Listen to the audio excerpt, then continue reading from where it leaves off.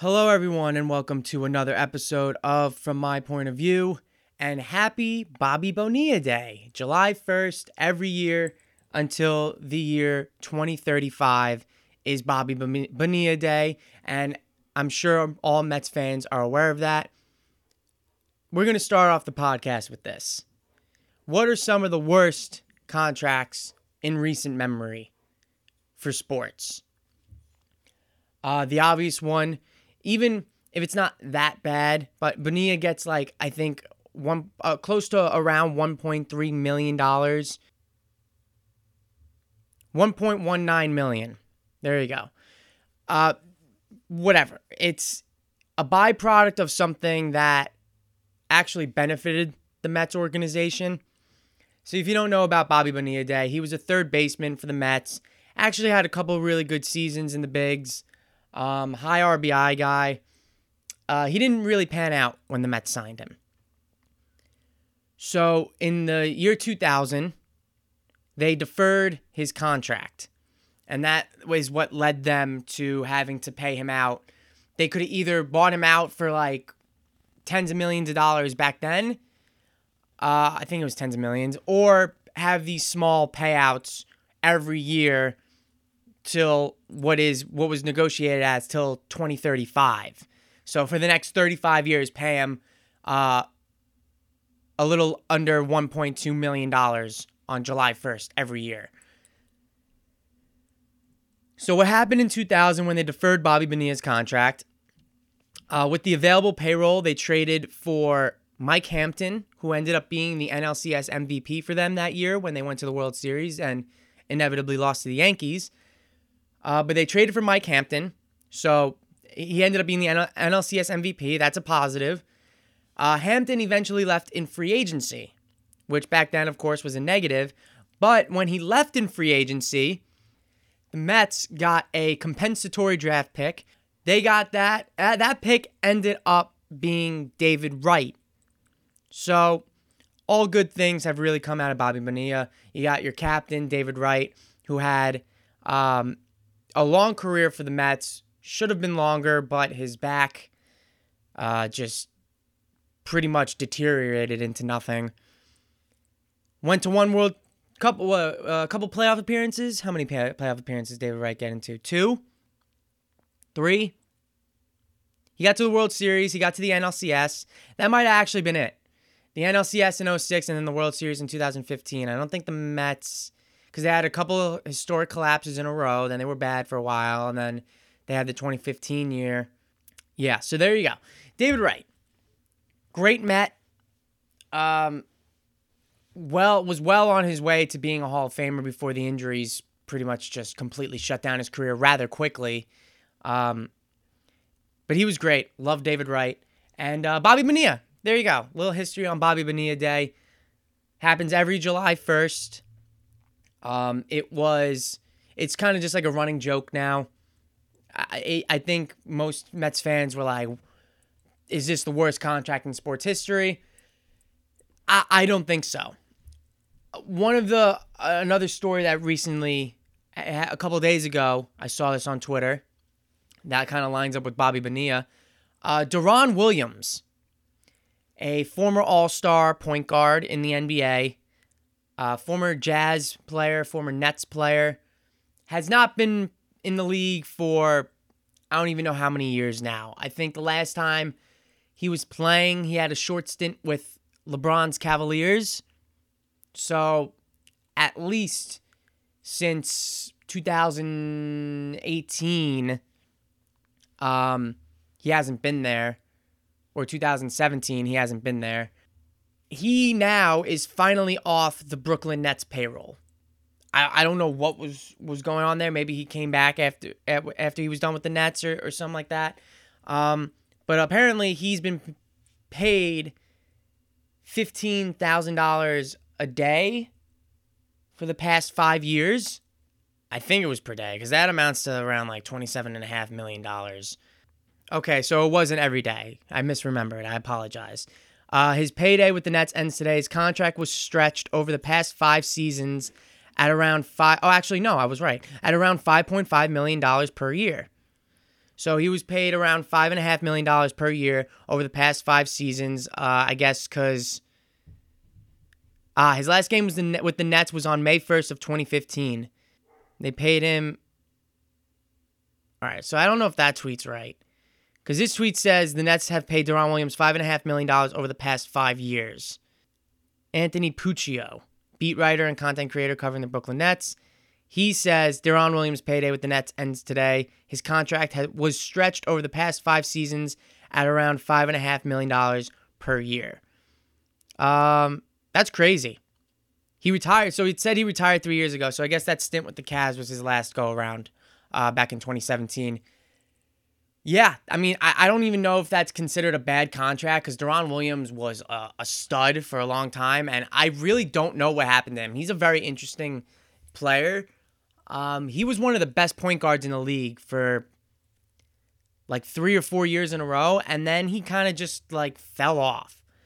I don't know what happened with Deron Williams, because I don't think he was that old. He's 36 now. So he retired when he was 33 years old. Like it's not that old. He was only a 3-time All-Star, 2-time All-NBA. That's it, which is crazy. He was a All-Star once in Utah, and he was traded to New Jersey. And then again with New Jersey, twice with New Jersey. He was an All-Star when he was 26, 27 years old. I mean, he was a good player. Like he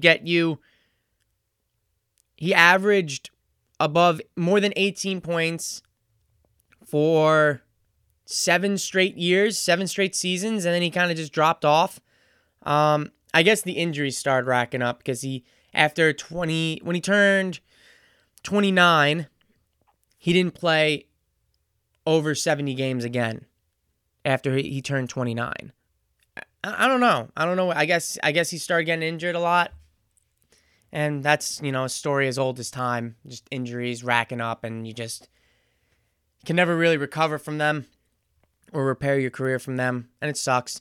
But yeah, Deron Williams, a guy who just got his final paycheck from the Nets after not having played for them for 5 years.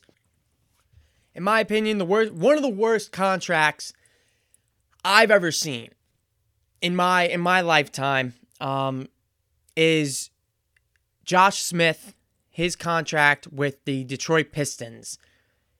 He has not played a game for the Pistons. I mean, Deron Williams might actually fall under this category as well, but Deron Williams was a much better player for the Nets. But Josh Smith hasn't played a game for Detroit since 2014, and he's owed $5.3 million per year after he brought out, after originally signing a 4-year contract worth $54 million. Something that I was pretty shocked. I mean, Josh Smith is a good player. If you remember Josh Smith his time on the Hawks was great. He was a very good basketball player.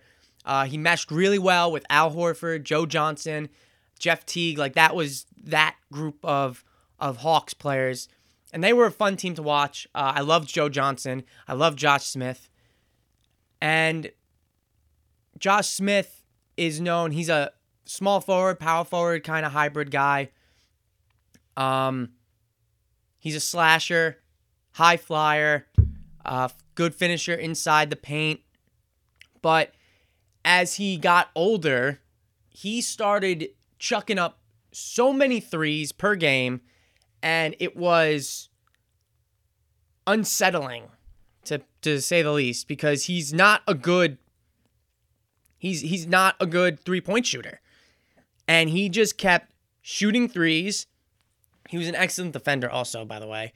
But he tried to be something he's not, which was a three-point shooter, and he was out of the league, unfortunately, pretty quickly. He'd been chucked around a lot in his final years. He was out of the league at 30 years old. He came in at 19, and he was out by 30. But you want to see here, his three-point attempts just keep going up and up and up. And he never shot over 33% in a season from three. And he shot, I mean, I know those numbers are a little, not skewed, but they're a whole season average. But sometimes you watch him and he shoots threes and you're like, why? Like, why would you shoot that? And that's like my most recent memories of Josh Smith. But if you want to filter those out, the good from him was he's a good defender, and he can guard multiple positions, and he was a high flyer. Jumped out the building, posterized a lot of people. But I like Josh Smith when he was in his 20s. His mid-20s, he was good. Early to mid-20s, he was really good. And then he just started shooting way too much. And he literally shot himself out of the league.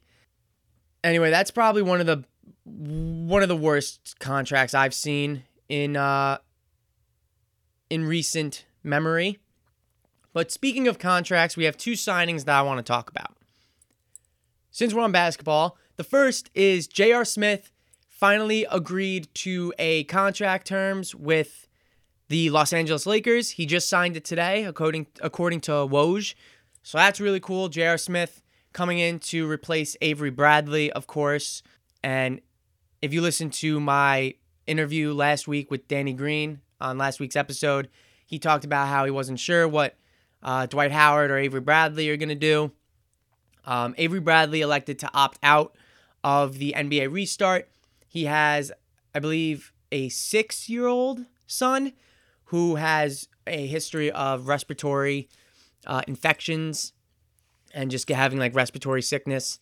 So he didn't want to risk that, obviously going into the bubble and him possibly getting something. But then once his family's allowed to come, his son probably wouldn't even be allowed to come and see him.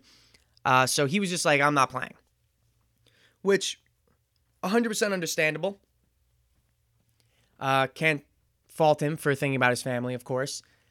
But speaking of strictly of basketball, it didn't help the Lakers. Avery Bradley was a guy they brought in who was a very good 3-and-D player, much like Danny Green, a little smaller, but his main purpose for the Lakers was to guard the best guard on the court with him at the time. So usually would be the point guard, but if it had to be a shooting guard that was around his height, someone like if Lillard was off the court and McCollum was on the court, Avery Bradley would guard McCollum, or like Donovan Mitchell doesn't traditionally play point guard, but they're around the same size. Avery Bradley's probably a little bit bigger than Donovan Mitchell. He would guard Donovan Mitchell. Things of that nature. That was Avery Bradley's main purpose. So with him gone, the Lakers need to go sign someone else. So they went and picked up LeBron's buddy, J.R. Smith, off the street, signed him to another contract, and now J.R. Smith is back in the NBA. Thank God. I love J.R. Smith. He's back with LeBron.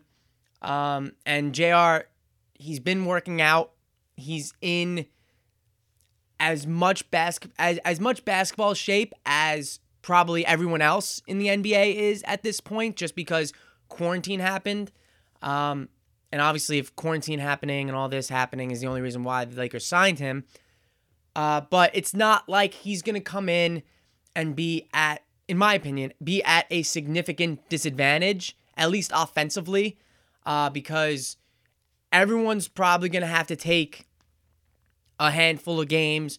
Every team is going to have to take a handful of games to try and get their chemistry back, get back into that high-intensity playing atmosphere. And, of course, it's going to be different with no fans.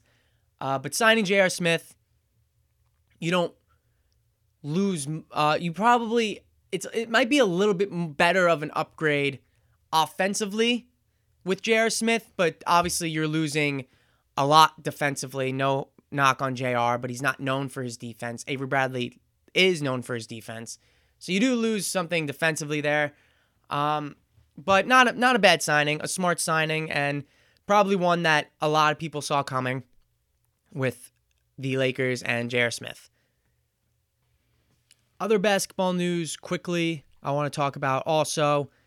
The NBA 2K cover athletes were announced, and I just need to give my thoughts on this because I love NBA 2K, even though this year was almost a copy and paste version of last year, and it has even more bullshit in it, and they really need to fix it, and I hope it's better next year. But the two NBA 2K cover athletes for the current consoles is Damian Lillard. Okay, fine. Just make Kobe the next-gen cover athlete. No, sorry. We're going to make it Zion Williamson, which, I mean, Zion was there like on the PS5 reveal trailer for 2K. So, I mean, I guess people kind of expected that, but why? The kid has played in 19 games. 19 or 20 games in the NBA, and suddenly he's already the 2K cover athlete. Like, I just don't get it.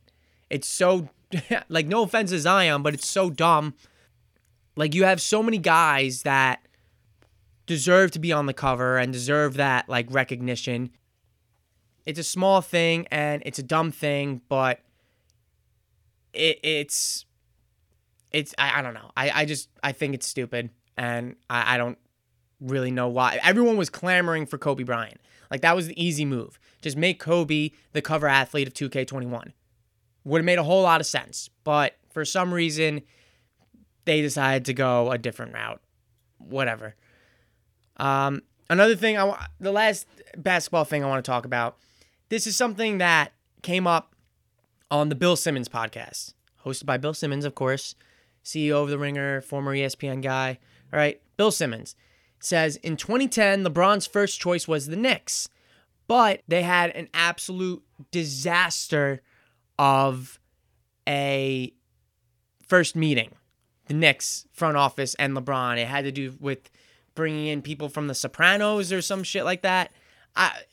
It sounds ridiculous, but I can't. First of all, we're a decade removed from the decision with LeBron going to Miami, which is freaking insane that it's been a decade since that happened.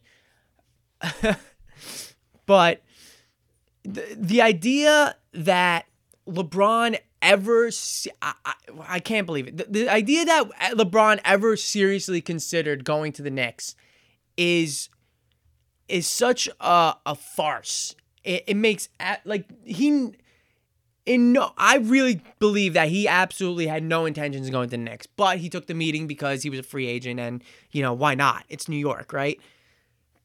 I don't think he ever seriously considered going to the Knicks. And Stephen A. Smith came on TV, on his show, and he debunked the whole thing, and he's like, I reported a week before the decision that LeBron was going to Miami. I reported that. And it ended up being true, of course, because he had his sources, and they were right. But this whole notion that the Knicks were LeBron's first choice and then they blew it was not true. The Knicks have not shown any capability of going out and signing big-name guys for a while. The last big-name guy they got was, in free agency, was Amari Stoudemire. And then, of course, they traded for Melo, and they had the best 3-year stretch they've ever had in their franchise for the past 20 years. Since, you know, the early 2000s, 99, 2000, 01, 02. Since then. And that was in whatever it was, 2012, 2013, 2014. Those were pretty good years for the Knicks. They made the playoffs. It was fun. Other than that, they have not shown any capability of being a good organization. You can blame it on James Dolan. You can blame it on the number of GMs they've had, other people in the front office, whoever you want to blame it on. But the fact that people are saying, well, the Knicks could have had LeBron, but they screwed it up. They were never LeBron's first pick. He was always going to go. His number one pick was always to go to Miami, play with D Wade, and play with Chris Bosh, even though it was supposed to be Carmelo, but Carmelo took that contract with Denver. Didn't have the opt-out clause in 2010 like the other guys. So instead it was Chris Bosh. The media loves to paint the Knicks in this light where it's like everyone wants to go to New York. New York is the place to be. The Knicks are a great franchise. Madison Square Garden is like the best arena in the entire world. And while Madison Square Garden might be the most famous arena in the world, and several superstars, MJ, Kobe, LeBron, all those guys have said multiple times, MSG is my favorite place to play. They've said, all of them have said it before. They all loved playing in Madison Square Garden. As visitors, like they love going there because it's an experience, right? It's like a treat. For Kobe, it was once a year. For LeBron, it was for LeBron and Jordan for all those years in the East, it was like 3 times a year they played in MSG. So it was like a treat in the middle of the season, a chance to go to New York, go to the big city, right? Go to MSG, show off in front of the crowd, and get people hyped. Make the opposing fans ooh and ah at the things you do on the basketball court. They never wanted to play there full time. It's not a thing that happens. Everyone knows that the Knicks are a really poorly run organization. And until, I've said it before on this podcast, until James Dolan is gone, the Knicks will not sign anybody of note. And I was saying about the media, they love to paint the Knicks as this place that everyone wants to go to. And then when the Knicks don't end up signing anyone because no one actually wants to go there, they end up shitting all over the Knicks and saying they're a poorly run franchise and blah, blah, blah, blah, which they are. But the media, for some reason, hasn't, when free agency hits and the draft hits and all this, the media has not given, they don't look at the Knicks the same way everyone else does, as this franchise where, okay, free agency hits, here's all these big-time free agents. The Knicks aren't going to land any of those guys. You think, no offense to the Sacramento Kings, but you think that the Sacramento Kings, the media in Sacramento, is pointing out for how the Kings can make runs at like guys like Kevin Durant and Kyrie and all them? You think the Kings even have a shot? No, they don't. And it's not just the Kings. You can name 3/4 of the league that are able to really court guys like a Kevin Durant or a LeBron or a Kyrie. Now, New York, of course, was one of the places that those guys went to. It just didn't happen to be the Knicks. It happened to be in Brooklyn. So those guys wanted to go to New York. They just didn't want to play for the Knicks. They wanted to play for the Nets because the Nets are a actually well-run organization. But the media loves painting the Knicks as this team that, like, even the ESPN Twitter account. ESPN! Their Twitter account, their verified Twitter account. When the Knicks, when the season was coming to an end last year, or it was in the middle of maybe it was the All-Star break.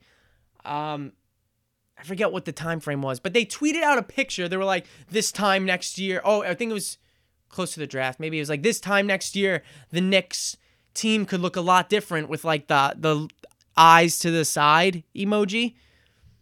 And it was a Photoshop picture of Kyrie, Durant, and Zion in Knicks uniforms. The Knicks didn't get the number 1 pick, so they didn't get Zion Williamson. They got R.J. Barrett, which R.J. I still think is going to be a very good player, in my opinion. I think he has the potential. He was wildly inefficient this year, but in his rookie year. But, bad team, a lot of pressure, young kid. I think he'll grow into it. I think he'll be fine. So they didn't get the number 1 pick. Oh, well, the Knicks missed out on Zion, right? That sucked. But the media is still painting this picture that KD and Kyrie want to go to the Knicks together. Like, are they going to make it work? Blah, blah, blah.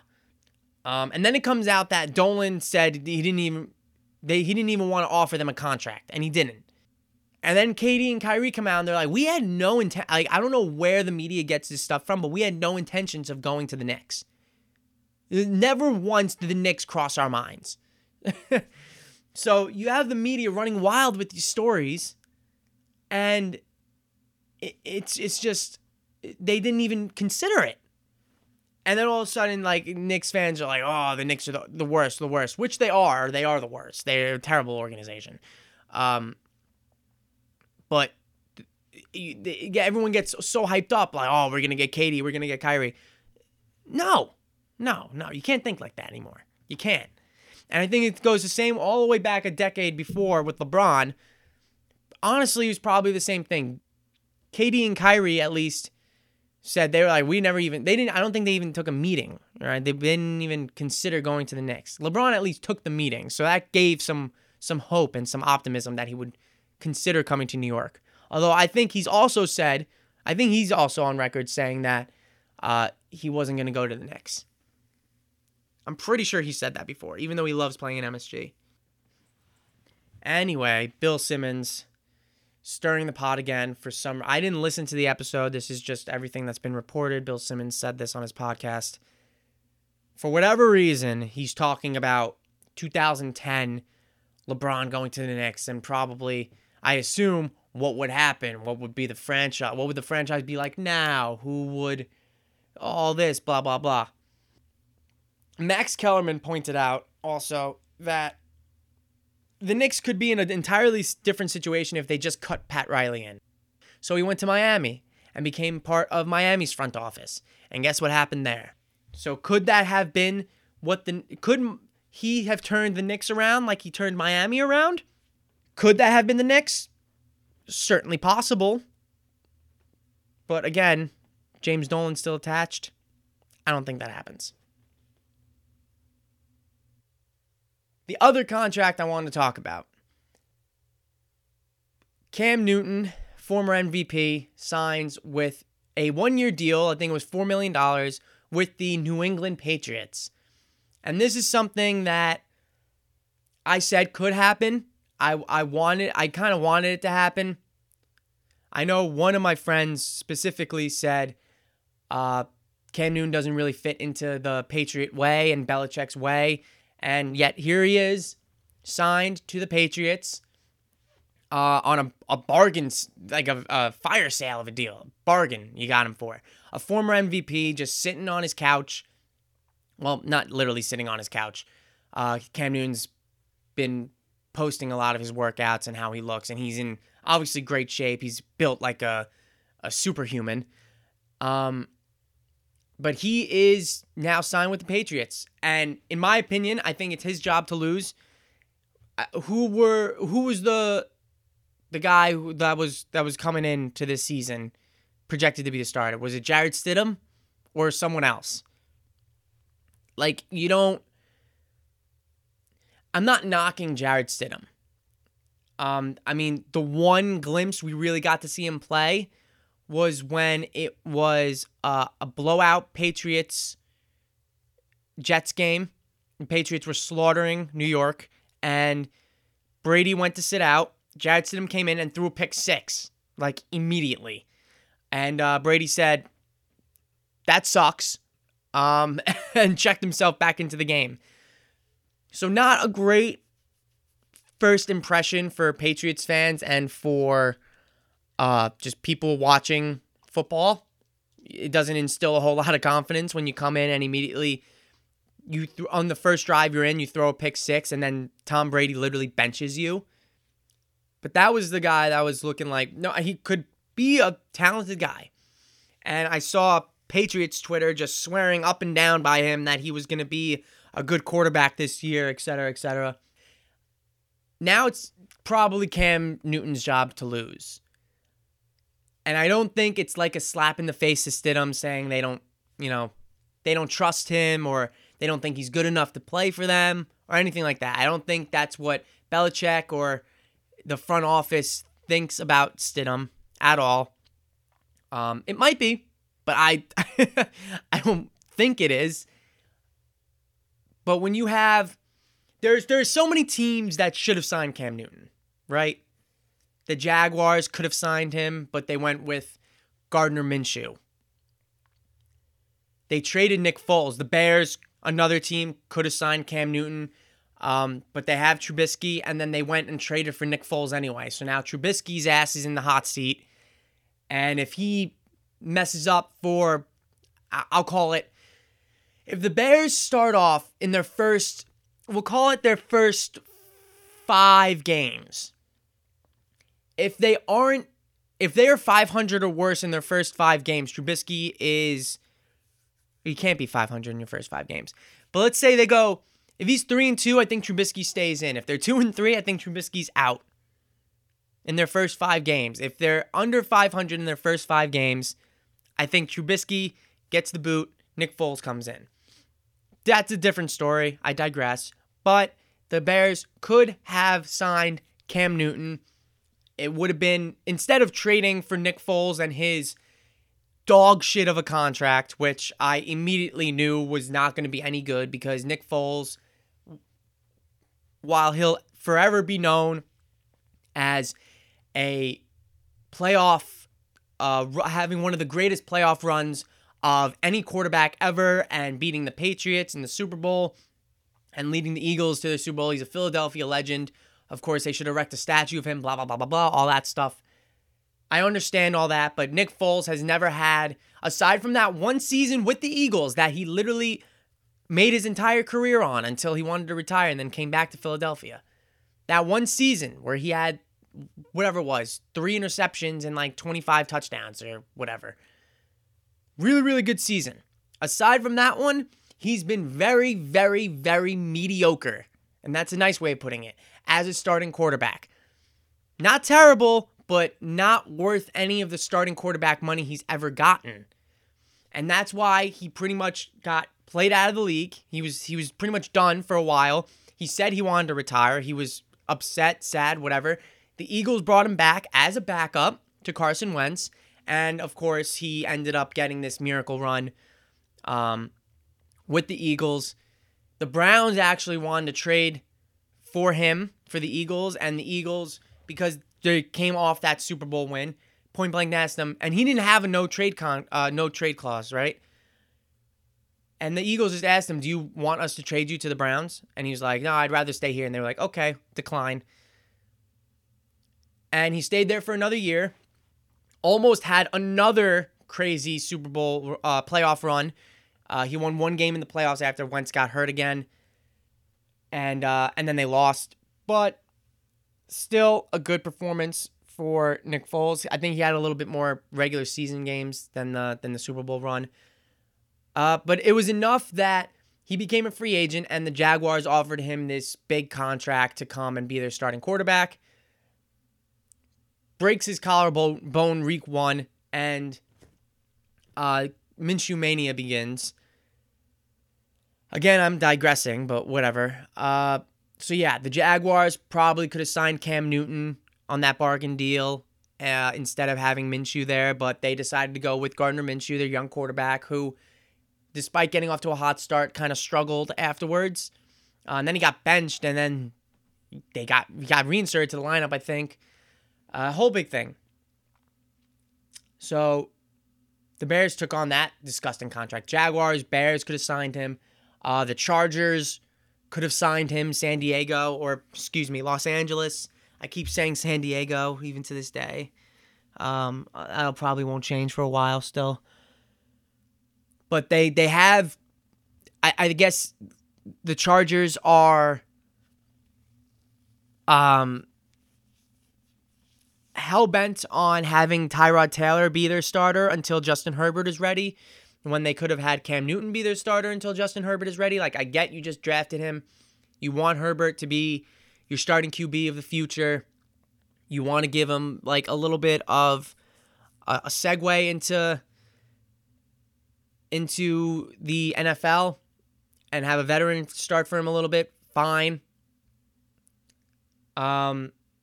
But I think Cam Newton would have been a better fit than Tyrod Taylor. Miami could have signed Cam Newton. I know they have Ryan Fitzpatrick, and Fitzpatrick's probably going to go into the beginning of the season and take a beating before Tua is ready. But Tua, of course, another situation where we're strictly talking about the value that the Patriots got him from, right? It was like a 1-year, $4 million contract. All these teams could have sprung for that. The Jags, Bears, Chargers, Dolphins, even to an extent. Again, I know they have Ryan Fitzpatrick, who is a very suitable backup quarterback. The Colts are another team. Could have signed Cam Newton. Instead, they decided to sign a Phillip Rivers, who was just freaking awful last year. He was really bad. I love Phillip Rivers, but goddamn, he did not have a good season last year. He threw the amount of times where I saw that guy, like like the running joke is Phillip Rivers is down late in the fourth quarter. Phillip Rivers throws an interception down late in the fourth quarter. Like that is it's become a running joke with him. And last year it was really just like painful to watch.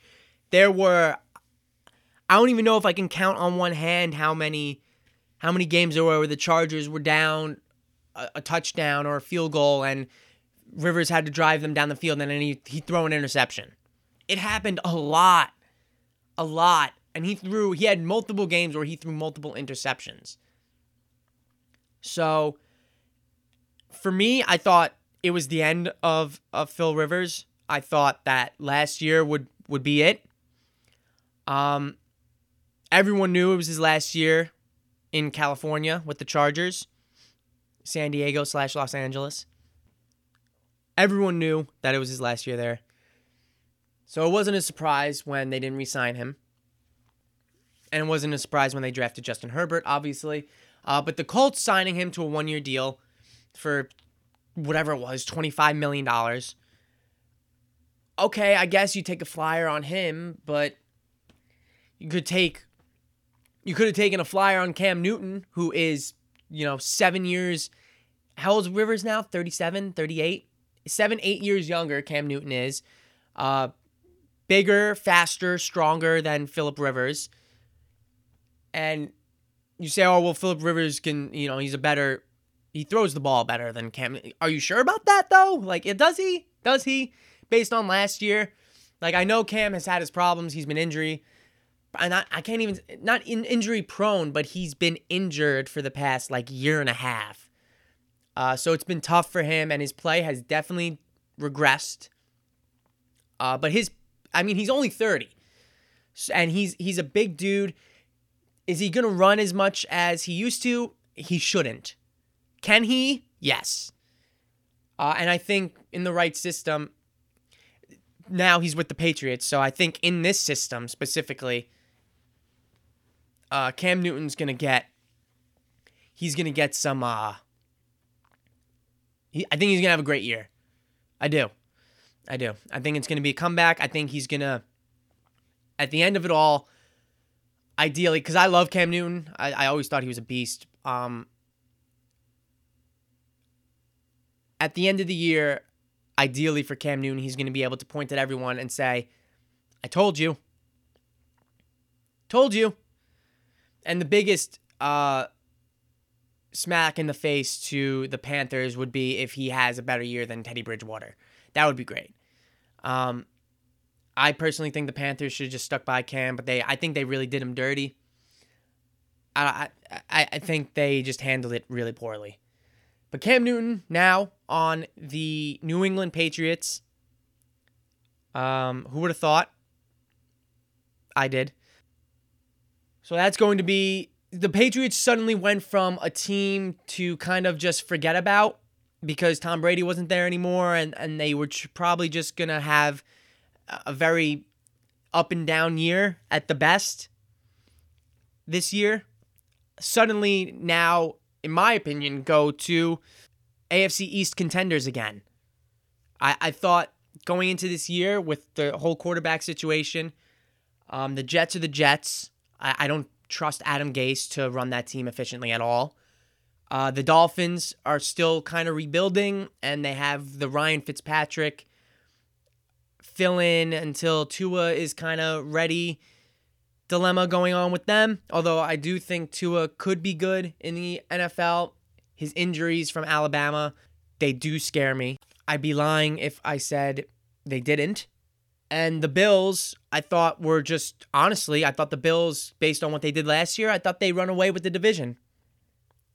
With Brady and the Patriots not there anymore, I kind of thought that the Bills just had a wide open path to repeat what they did last year. Their defense, of course, still very good. Josh Allen is a beast.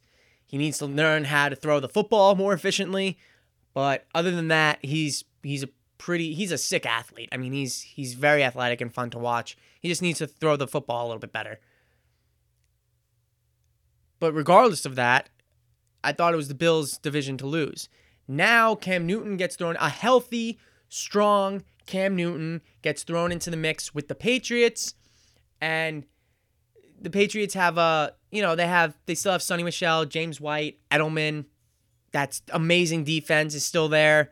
So Cam, not bad. Right? Not a bad situation. You have Belichick, of course. So not a bad situation if you're Cam Newton to get thrown into. Probably the best situation, honestly, because if you're choosing all these teams that passed on you, okay, the Jaguars, the Bears, the Chargers, the Colts, all these teams that I mentioned, all passed on you. All right, fine. The Patriots picked you up. Suddenly you're in part of one of the best organizations, if not the best organization in the entire NFL. Awesome. It's a win-win for you, right?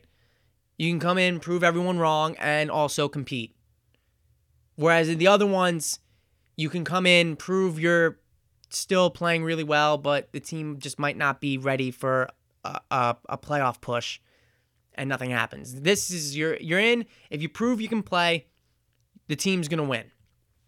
The only thing I can see the haters pointing out with this signing is saying like, "Oh, Cam Newton," is what they did with Brady last year, even though Tom Brady is Tom Brady, where they say, "Oh, the defense is carrying him. He's still not that good. He still can't throw the football. He can't do this, blah, blah, blah. The defense is carrying him." Ugh. I don't think that'll be the case. No one said, obviously he had an MVP year in Carolina when the defense was the best defense in the league. Also, that Carolina team was amazing. But no, again, different circumstances. But no one was saying it back then. I don't think they'll say it now. Cam is a beast.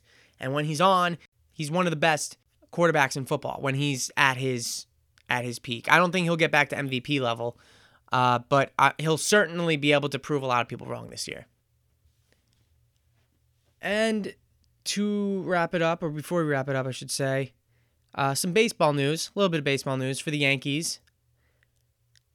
They are planning to face off against the Nationals in the opener. I don't know if it's going to be a home opener yet at Yankee Stadium or on the road, but opening day, they will be playing the Nationals. So projected Garrett Cole and Max Scherzer. However, the rotation is up in the air because you might want to try and fix your rotation so your best pitchers are going against divisional games. Out of divisional games are the only ones that matter in this 60-game season. It's the other ones are just like whatever, you know? Yes, obviously they help and you need to win them, but of course the divisional games are much, much, much more important.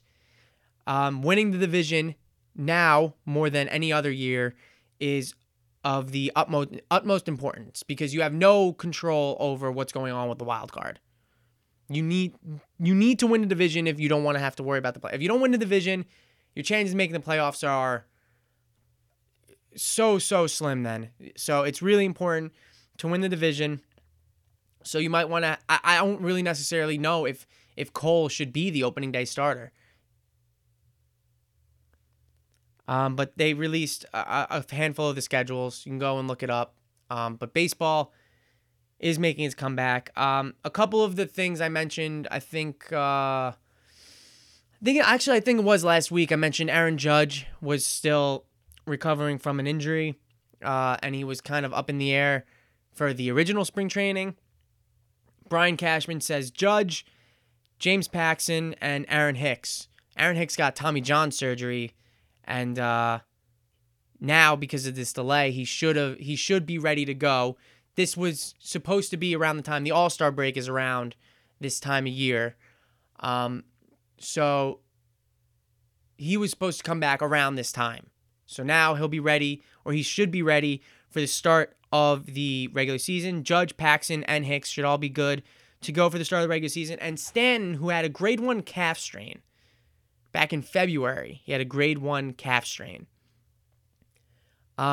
He's still questionable for opening day with a grade 1 calf strain. Cashman said he'll probably be able to DH to start the season, but as far as playing in the outfield every day, he's not sure yet. So far, the Stanton signing has really, the trade Wasn't really signing. It was a trade. But the trade has not, I mean, we gave him up for pretty much nothing. But when he's healthy, he's super talented. It's just that he hasn't been healthy at all for the Yankees. Like, at all. So I don't know what's up with that. But Cashman says they should all be ready to go at 100% or close to 100%, other than Stanton, who I don't know what he's operating at. But if he can at least DH, then that helps, I guess.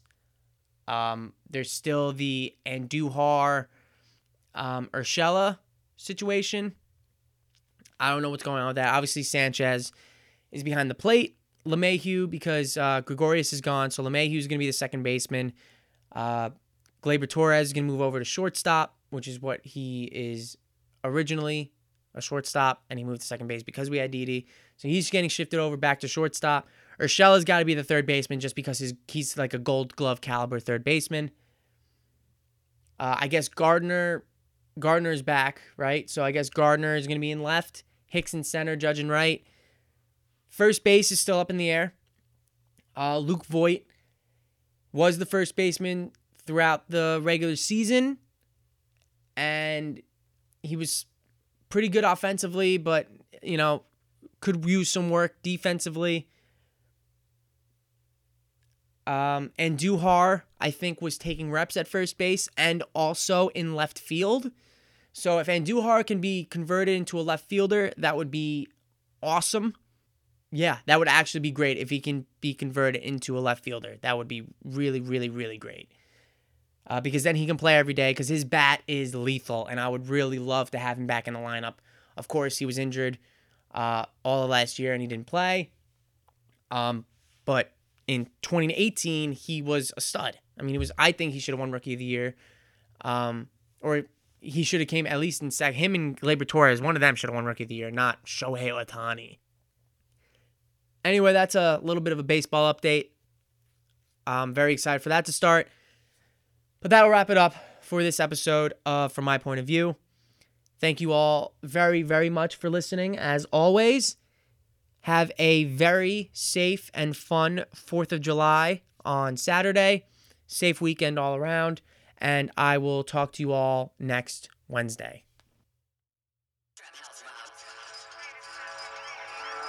Yo, what you telling me? What you telling me?